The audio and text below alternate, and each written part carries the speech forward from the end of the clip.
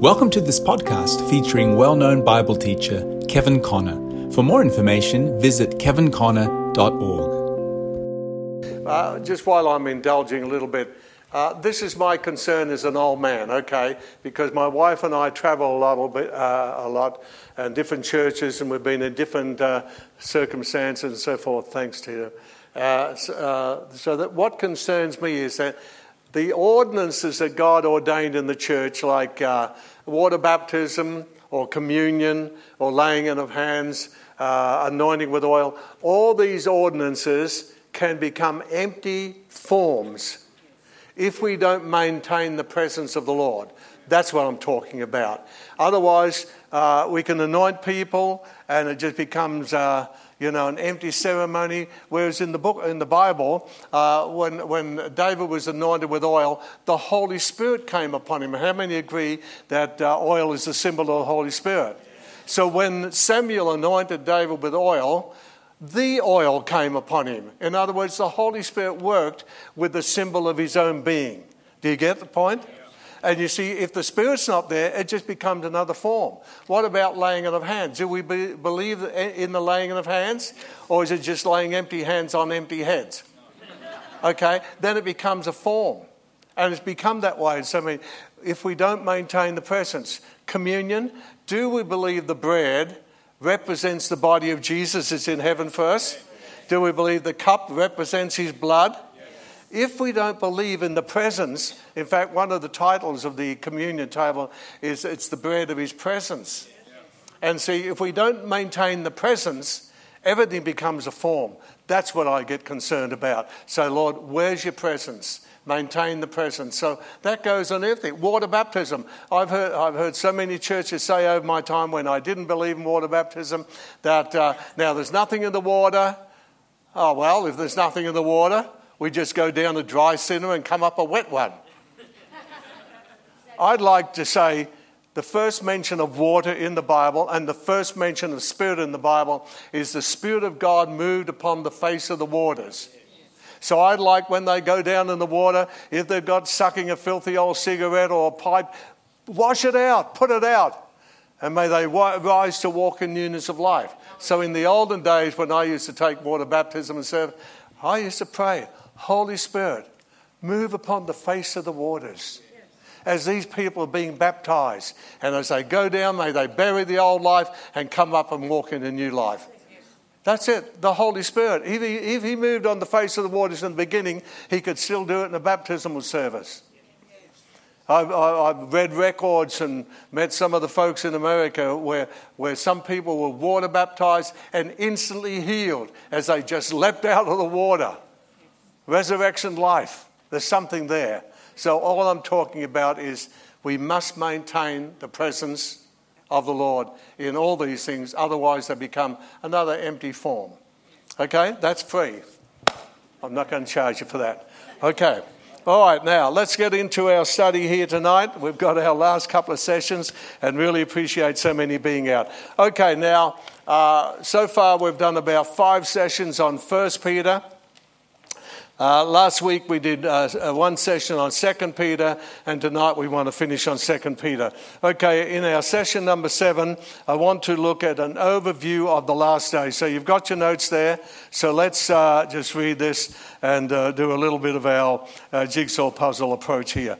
All right, introductory. One of the key words and underlying themes of Peter's writings is the use of the word day or days. It remains for us to gain an overview of God's activity in these days. So very interesting now. Notice the use of the word day or days in Peter's epistles. So we note the references and the terminology used relating to these days. So number 1, I'm just going to verbalize these without going to scripture. We will look at some of them. In 1 Peter chapter 2, verse 12, he speaks of the day of visitation. Number 2, in 1 Peter 3:10, he speaks of the good days. Number 3, he speaks of the days of Noah, 1 Peter chapter 3:20 onwards. Number 4, until the day dawn. and the day star arise in your heart, 2 Peter 1:19. Number 5, he uses the expression the days of Lot, where he vexed his soul as a righteous man with the filthy conversation of the Sodomite cities there, Sodom and Gomorrah. And number 6, we have this expression, the day of judgment, 2 Peter chapter 2 verse 9, 2 Peter chapter 2 verse 12. Number 7, those who riot in the daytime. Number 8, he speaks about the scoffers who mock Christ coming in the last days, quote unquote, 2 Peter chapter 3 verse 3. And then again, number 9, we have the expression the day of judgment again, 2 Peter chapter 3, 7 with chapter 2 verse 9. That's repeated. And then this is an interesting one. Number 10, Peter says, one day with the Lord, he said, I don't want you to be ignorant, brethren, of this one thing, that one day with the Lord is as 1,000 years and 1,000 years is one day. 2 Peter chapter 3 verse 8. And where does Peter get that from? It's one of the quotations from the Old Testament, which we're going to look at in a moment. And then number 11, the day of the Lord was come as a thief. How many are looking for Jesus to come as a thief in the night? Hands up. If you're looking for Jesus to come as a thief in the night, you're in darkness. Remember that? I was caught on that years ago. I said, yeah. And then the brother said, if you're looking for Jesus to come as a thief in the night, you're in darkness. So just fasten your safety belts. We'll come back to that. And then number 12, the last expression is the coming day of God. So 2 Peter chapter 3, verse 12. All right, now, so that's the references to this expression day. Now, as I said in the introductory here, it remains for us to gain an overview of God's activity in these days. And what does God mean by this? You know, what's it all? So on the diagram on page 14, should be on your notes, we'll superimpose those in the appropriate time. And I hope that you agree with me. If not, disagree with me agreeably, won't you? Okay, now let's go to B. And I've got here our subtitle, Ordering Our Days, Psalm 90. So I'd like you to turn to Psalm 90.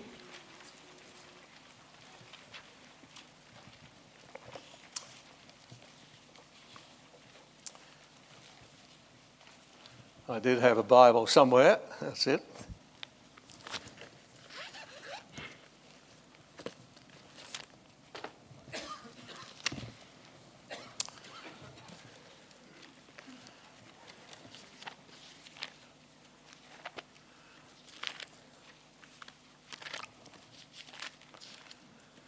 Okay, Psalm 90, everybody got that? Like to bring your Bible along because this is an advanced class and we like to use the word. Okay, now a couple of important things I want you to note here. Who is this psalm purportedly written by? It's in the superscription. Okay, think of this now. Very important. It's a prayer of Moses, the man of God. That's what I'm told here. And it's referring to the eternity of God and man's frailty. So what other books did Moses write? Genesis, Exodus, Leviticus, Numbers, Deuteronomy. Okay, the books of the Torah or the books of the Pentateuch. Now, so the first thing here, it's a psalm of Moses, the man of God. It's a prayer. Now, I want you to notice, and only for time's sake, we've lost a little bit of time here. I want you to notice the use of the key words in this psalm and the whole theme of the psalm. Let me say it. It's I've called it the Psalm of Days and Years. And the first thing we'll see is we have God's days and years, and then we have man's days and years. So I've marked it in my Bible, which I do and encourage you to do because it's easy to pick up. So let's start off with verse 1 and 2 anyway, and I'll read from Old Authorized because I've got the words circled. Lord, you have been our dwelling place in all generations. Before the mountains were brought forth, wherever you had formed the earth and the world, even from everlasting to everlasting, you are God. So God is eternal and very similar. In the beginning, God created the heaven and earth and so forth. Now, in verse 4, first use of the word years and days. And remember, Peter quotes this.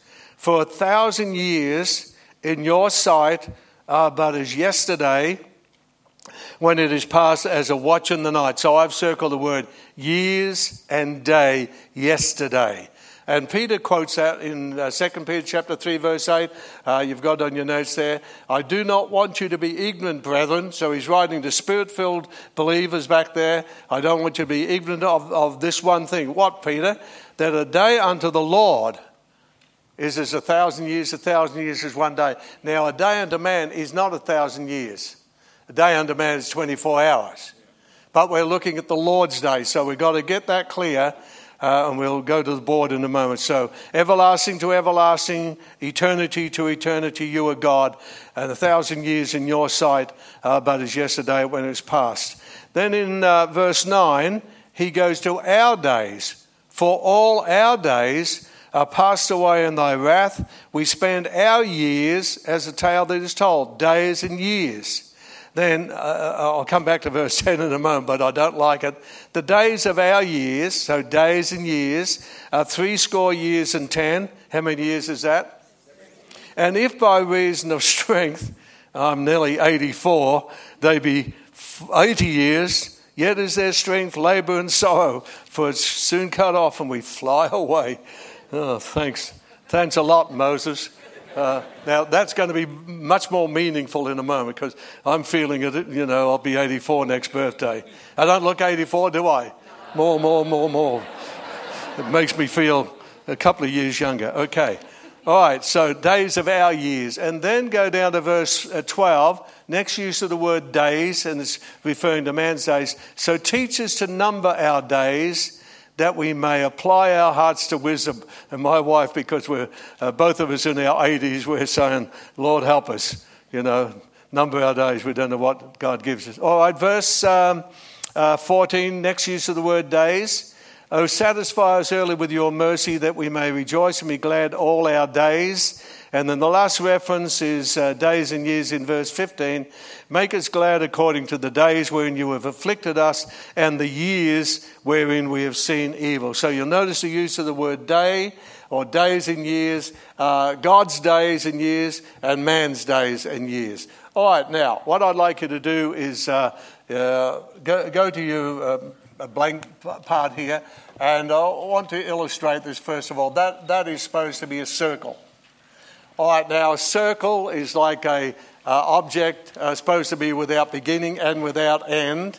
So we have the whole thought that God is eternal. In verse 2, even from everlasting to everlasting, or from eternity to eternity, you are God. So God is eternal. And if you want to fill in your diagram a little bit there, God is the eternal. There's no such thing as time with God. God is not limited by time.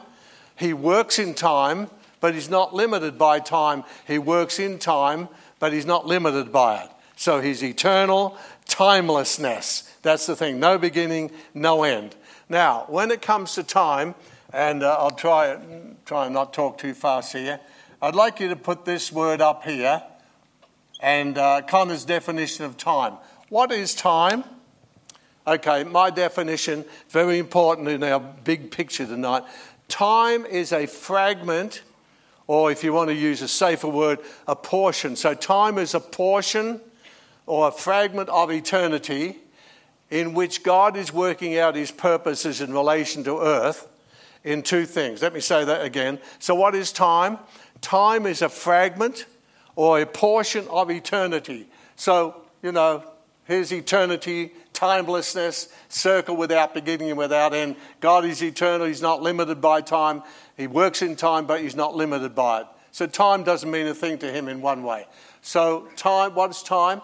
Time is a fragment or a portion of eternity in which God is working out his purposes in earth. So let's put little planet Earth down here. In relation to two things. Number one, creation. And number two, redemption. Okay, let me just say that again. That's very important to get hold of. So time is just a fragment or a portion of eternity in which God's working out his purposes in relation to earth. Number one, in relation to creation. and number 2 in relation to redemption. All right, now let's go back to time, and I want you to think with me here. So back in creation, Genesis chapter 1 and the beginning of 2, we called this, us theologians or us guys in this realm, we called this the week of creation. Let's put it this way. 1, 2, 3, 4, 5, 6, 7. 1, 2, 3, 4, 5, 6, 7. So in creation, God works 6 days. 7th day, rest, or what SEAs call the Sabbath, the beginning of it, though the word's not used. Okay, 6 days, so God works 6 days. Now, let me throw, and as I said, if you disagree with me, disagree agreeably. It's not my fault if I'm right. Okay, no, just kidding.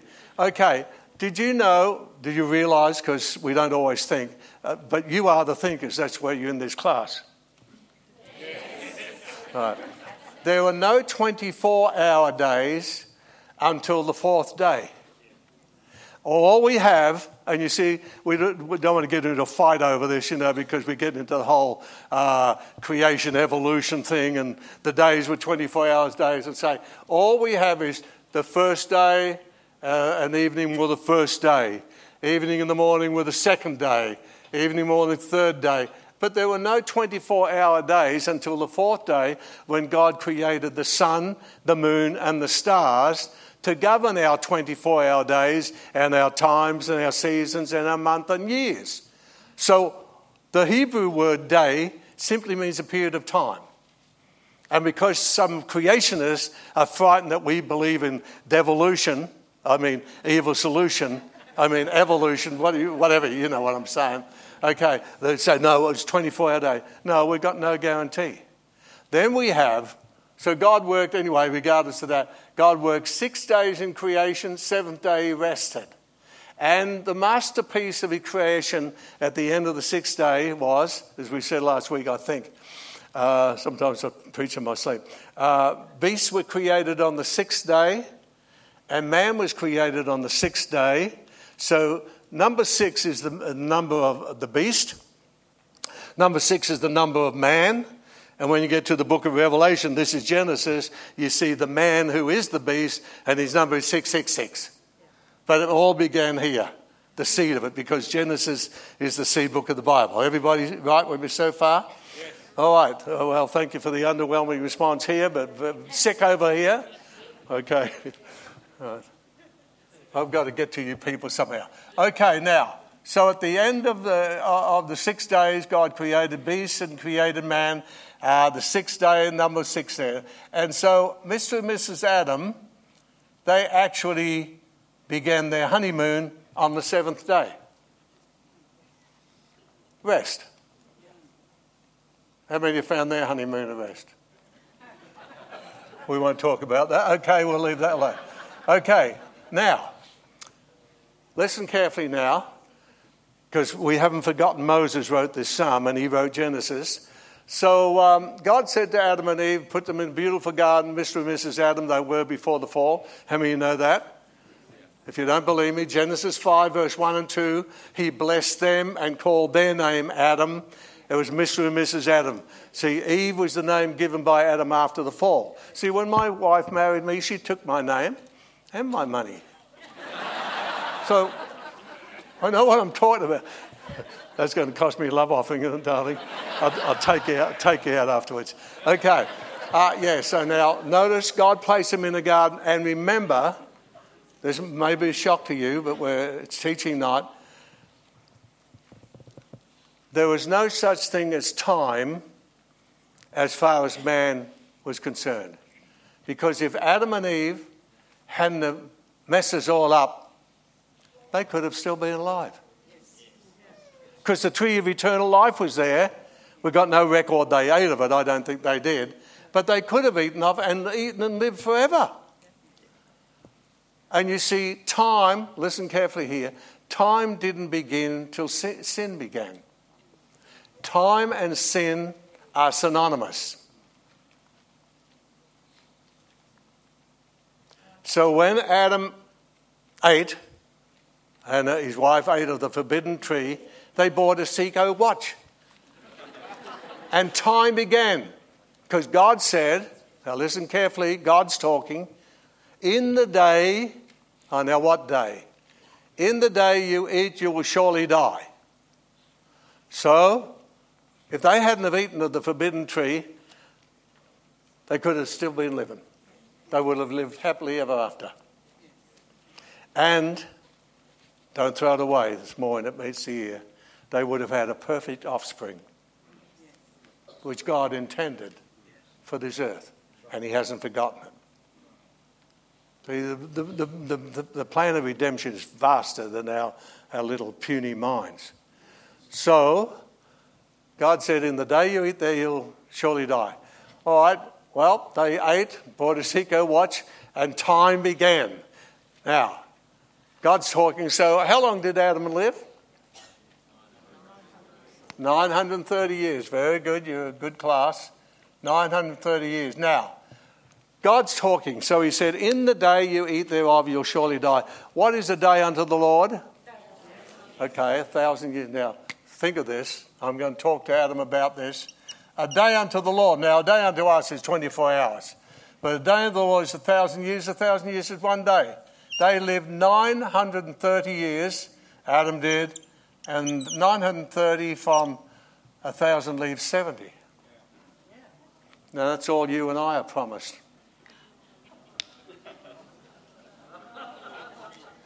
How many are going to talk to Adam about that lot? He snitched 930. Think how many books I could have written. And he left me a miserable 70, and if by reason of strength it's 80, it's miserable. Are you getting the point? See, Moses wrote the Psalm. He wrote Genesis, so he knows. So, Adam lived 930 years. He left us miserable 70. But you see, all the patriarchs, nobody's ever lived a day. They all lived 700, 800, 900 years, but they all died in the day. Now, when we get to the end of the age, because we're moving into redemption now, the devil's going to be bound 1,000 years. And all of us as believers will live a day and then some. Because when sin comes to an end, time will end. Time will be no more. Do you know what we have? I mean, maybe we don't think these things, but you and I have eternal life. It's just this old body that wears out. The last thing to be redeemed is our body. We're redeemed in our spirit. We've been redeemed in our soul. Last thing to be redeemed is our body. I'd like to see the uptaker, not the undertaker, wouldn't you? Especially the price of funerals is going up every day. It's too dear to live, too dear to die. I mean, let's just... No, not yet. Okay. All right, so you're starting to get the point. I can tell that. Okay, day unto the Lord is 1,000 years. Now, what happened moment Adam sinned, so he messed up God's honeymoon, or their honeymoon, and God's rest. Time began. So now God had to set in plan another week, and we call this week the week of redemption. So as far as we know, we're not setting dates or anything like that, God has been working 2 days, which we call, I can't get into this too much, the dispensation of the Father, 2 days dispensation of the Son, 2 days dispensation of the Holy Spirit. This will come together a bit more later on. And the seventh day, when Jesus comes and the devil's bound for 1,000 years, seventh day, won't that be rest when there's no devil in the earth, no temptation, sin's made an end of, and we just live happily ever after. That's the vast plan. So, as I said before, what's time? A little portion, a little fragment of eternity where God's working out his purposes in relation to earth, in relation, number one, to creation, the week of creation, and number two, the week of redemption. Now, on the fourth day in the week of creation, we're going to come to this in a moment, Jesus came and died on the cross. We'll come to that in a moment. All right, now, let's see where I am. Go over to Job chapter 4. Job chapter 4. Job 24 it is. And Job asks a very interesting question here. Job 24 and verse 1.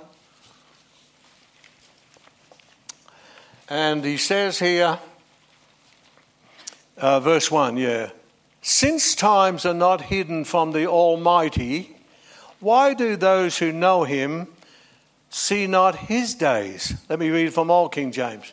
Why, seeing times are not hidden from the Almighty, do they that know him not see his days? So we're talking about his days, a day unto the Lord, not a day unto man. Okay. All right, now. So let me see. So in the day you eat, you'll surely die. So how many believe Adam died in the day he sinned? Hands up. How many would say yes? How many would say no? How many would say yes and no? The answer is yes and no.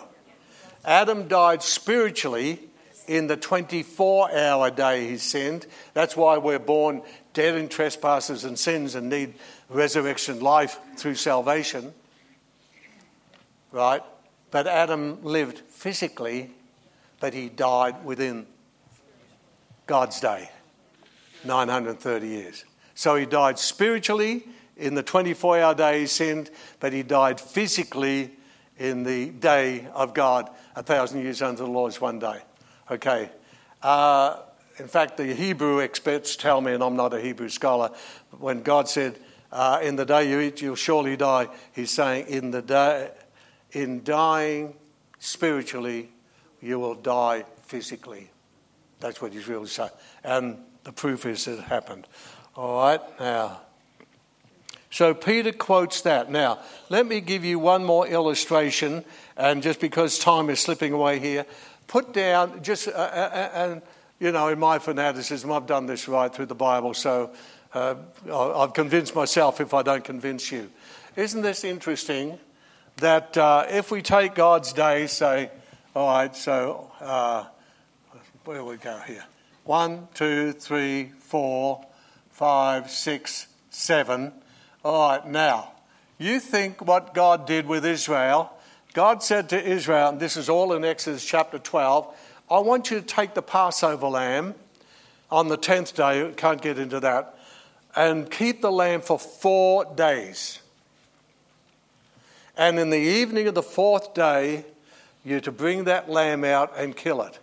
Now, isn't it significant that it's like I said last time, God's saying to Israel, I want you to do typically with your lamb what I'm going to do actually with my lamb.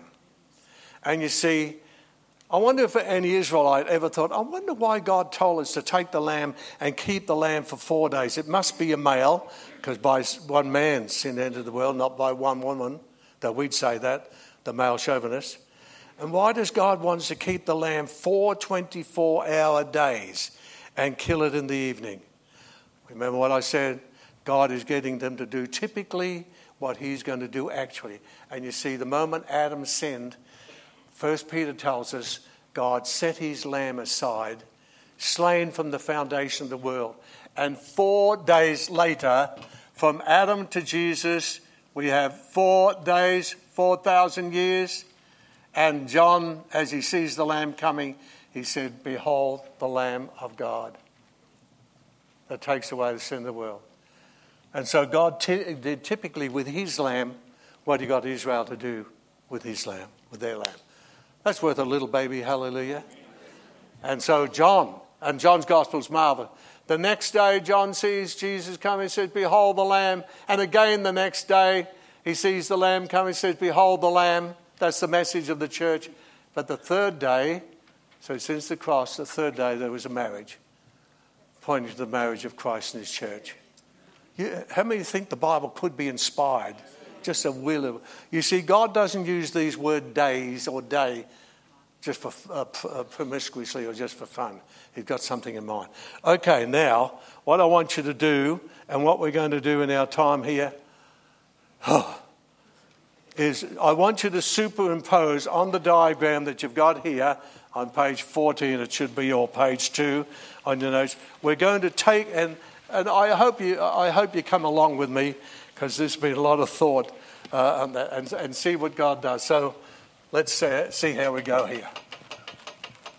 So on your diagram, I want you to go to number 1, and we're going to look at this expression, the last days, and we'll try and KISS, keep it simple, saints.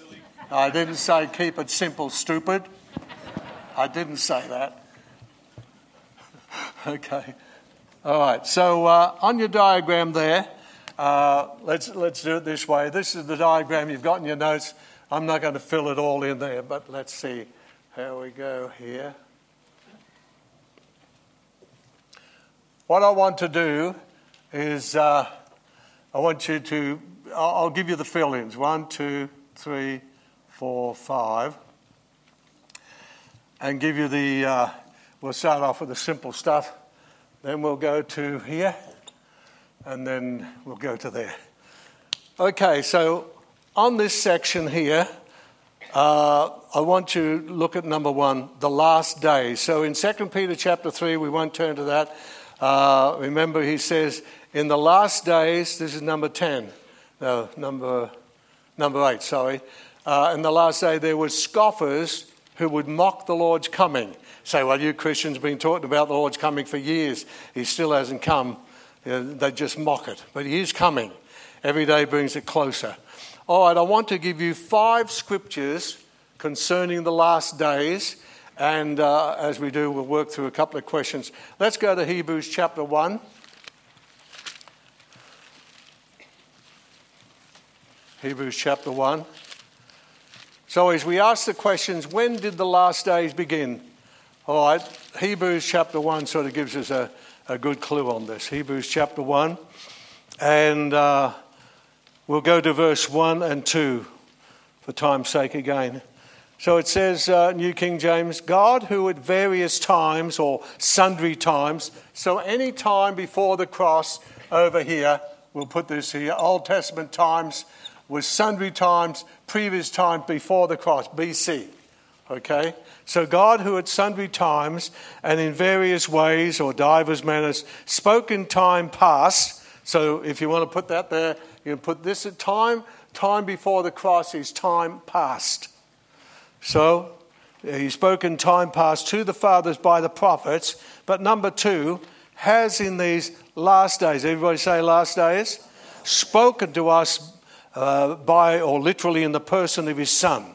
So the last days. So here we have no unmistakable thing. We are living in the last days.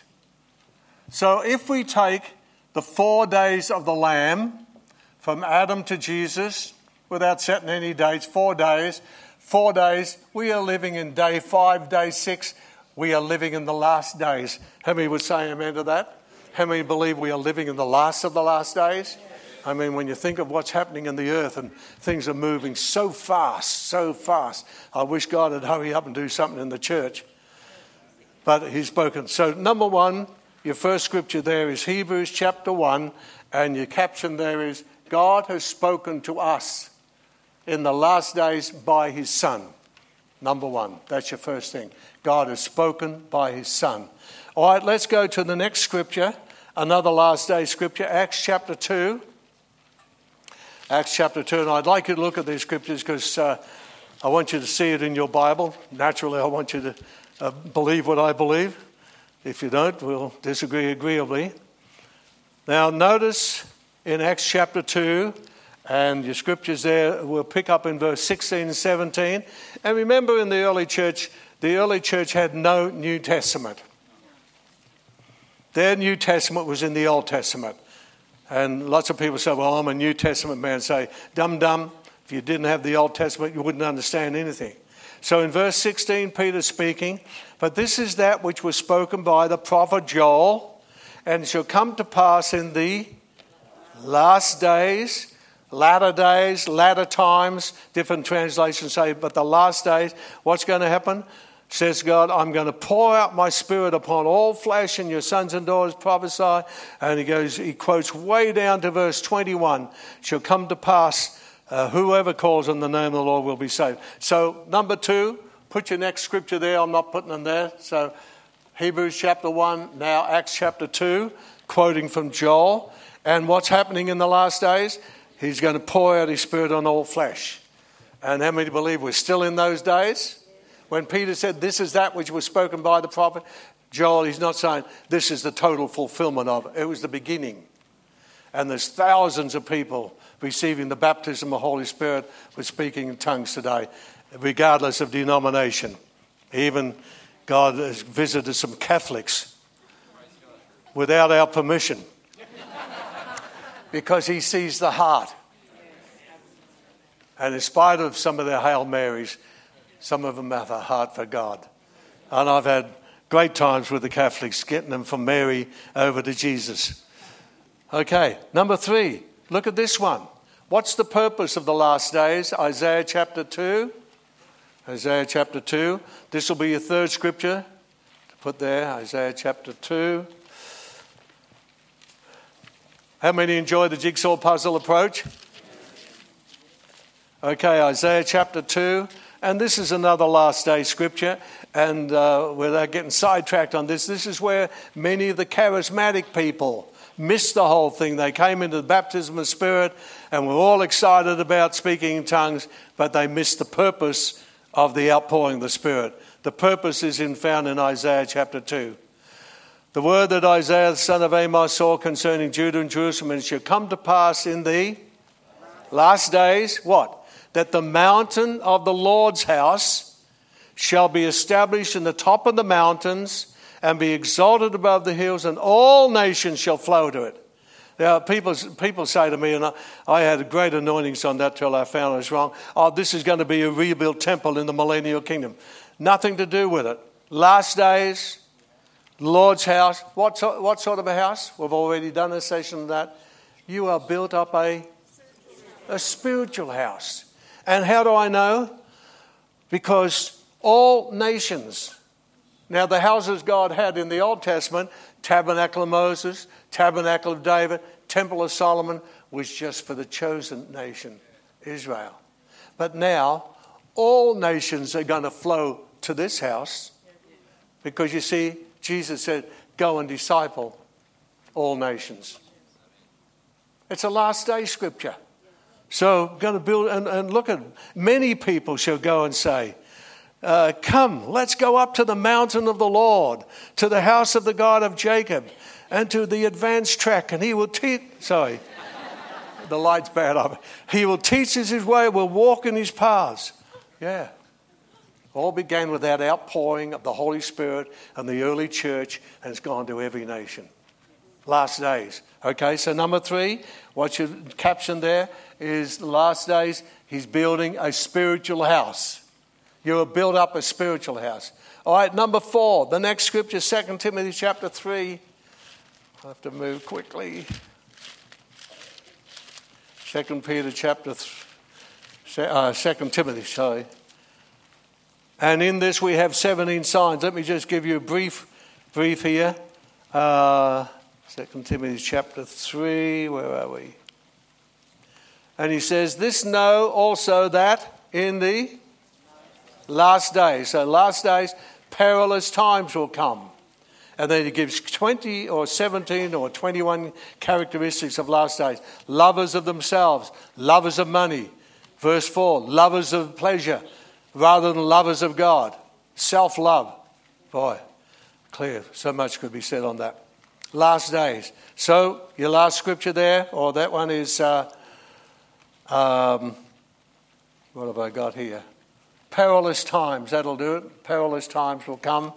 And then the one with James 5, he says, go to in the last days, you rich men. And we just think of the whole monetary system. I mean, can you believe that our dollar's above the US dollar at the moment? I mean, where's the almighty dollar now? Use it for the wallpaper, though, in due time. Okay. All right, and then 2 Peter chapter 3, so you should have perilous times. 2 Peter, mockers who mock the second coming of the Lord. So you Christians are always talking about the second coming. We don't believe in it. Okay, so 5 characteristics of last days. God has spoken to us in his Son. Everybody said amen. Pour out my Spirit in the last days. Amen. and then build a house, a spiritual house in the last days, perilous times and mockers. All right, okay, so we've done number one. All right, number two, on your notes here, watching my time, the day of visitation. You've got the scripture there. I'm just going to quote it because we're watching our time here. Day of visitation. Remember, Jesus wept over the city of Jerusalem. And what did he weep over? He said, if you only knew the things that belong to your peace, but now they're hid from your eyes. Why? Because you knew not the day of your visitation. And you see, you can put that scripture safely here. When Jesus came in his ministry, that was the day of visitation. I'll just put D of V. Day of visitation. God was visiting his people in the person of Christ, and they rejected the visitation. Much could be said on that. A lot of people in the charismatic movement missed the day of their visitation. I hope we don't miss it ourselves. Amen? All right. Okay. Next one, number 3 now. Where would we put number 3 and number 5? We'll put them together. 3 and 4. First of all, we'd put it back here. And we've alluded this before. So the days of Noah. And he talks about Noah. And then he talks about the days of Lot. Well, what did Jesus say? In Luke 17, I'll put the scriptures there for, as it was in the days of Noah, so shall it be in the days of the coming of the Son of Man. And as it was in the days of Lot, so shall it be. So though it happened back there in the Old Testament time, days of Noah and days of Lot, a Sodomite society, a violent society, it's going to be so. And we're seeing that in the days we're living in. We are living in the days of Noah.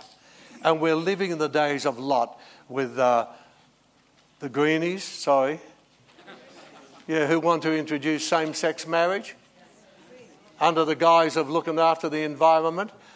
Hey, Christians, we're going to stop playing church. Wake up to some of these things. Thank you, Kevin, for that very good point. I'll look at my notes instead of looking at your faces. Okay. All right.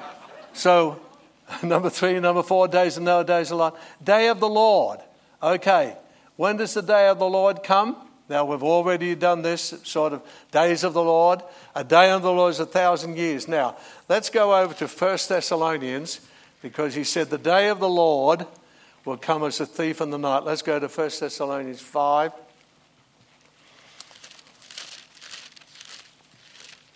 First Thessalonians chapter 5. Now, I purposely wanted to catch you before, because I taught for years in Bendigo when I used to have street meetings, play the piano accordion.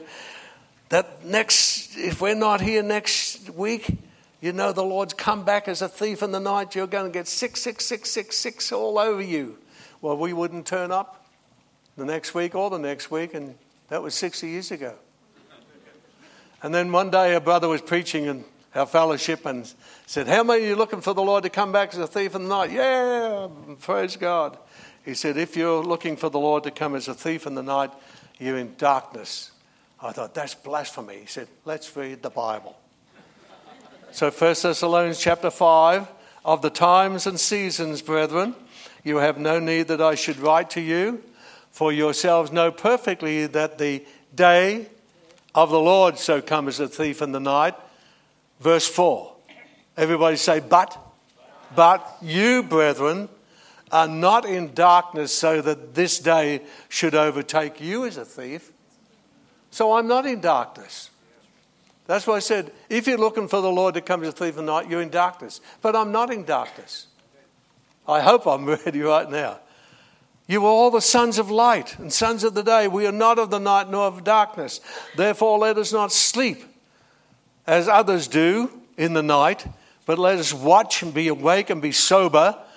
Those who sleep, sleep at night, and those who get drunk at night. So drunkenness and sleepiness, characteristics of the last days. Well, we're not there. But let us who are of the day be sober, putting on the breastplate of faith and love, and it's a helmet, the hope of salvation. So, okay, day of the Lord, pointing to the second coming of the Lord, and you can put those scriptures there, here. Okay, here. Coming of the Lord, second coming of the Lord. First coming back there, second coming here, last days. Okay, and Revelation chapter 3 on your notes there, verse 1 to 6. There will be, sorry to say, some churches who the Lord will come to as a thief in the night. Because he says to the church of Sardis, you have a name that you live but you're dead. And he said, if you don't repent and watch, I will come upon you as a thief in the night and you'll not know it. So there will be people, and I don't belong to that church, a dead church of Sardis, that can miss the coming of the Lord. You've got to think of these things. We grab the promises. Okay, number 6. Let's go to that, and then we've got to take a break. Wow. Yes. Number 6, where did I have that? The day of judgment. Remember that when Jesus comes, so if you want to put this here, this is like his second coming here. And the 1,000 years, as I understand it, is bounded by 2 judgments. There's the bema seat of Christ, the judgment seat of Christ for believers, and then at the end, second resurrection, there's a great white throne judgment. So the 1,000-year period is bounded by 2 judgments. Judgment for believers as to rewards and place in the kingdom. Great white throne judgment as to eternity. So day of judgment, day of judgment. So you can put there. Number 7, the day star. What did I get? I looked up a little bit. It's actually the morning star. And Greek word is phosphorus, light-bearing phosphorus. And it's the morning star. And it heralds the coming of a new day. It's the last star to be visible in the sky when all others are obliterated by the rising sunlight. So if you want to put it here, you can put this star here. We'll make it a 6-pointed star. Not the Babylonian Christmas stars, 5 points. Okay, the day star arising as the day dawns. And then number 8 here, the day of God. It brings you to the day of the Lord, the 7th day, the day of the Lord, and the day of God. That's it. All that belongs there. So number 8. And then as we just wrap it up here, let's go to letter C. Where do you put the new heavens and new earth? And I've put it in the order there. So Revelation chapter 19, and I just take it in the order it is. Jesus comes the second time riding on a white horse. Revelation chapter 20 speaks of 1,000 years where the saints live and reign with Christ. And then Revelation 21 and 22, we have the new heavens and the new earth, new Jerusalem. That's it, and eternity. Time shall be no more. Hallelujah. I hope you got something out of that. If you've enjoyed today's teaching by Kevin Connor, be sure to check out his books, available from word.com.au in Australia, amazon.com all over the world, and now downloadable as PDFs on kevinconnor.org.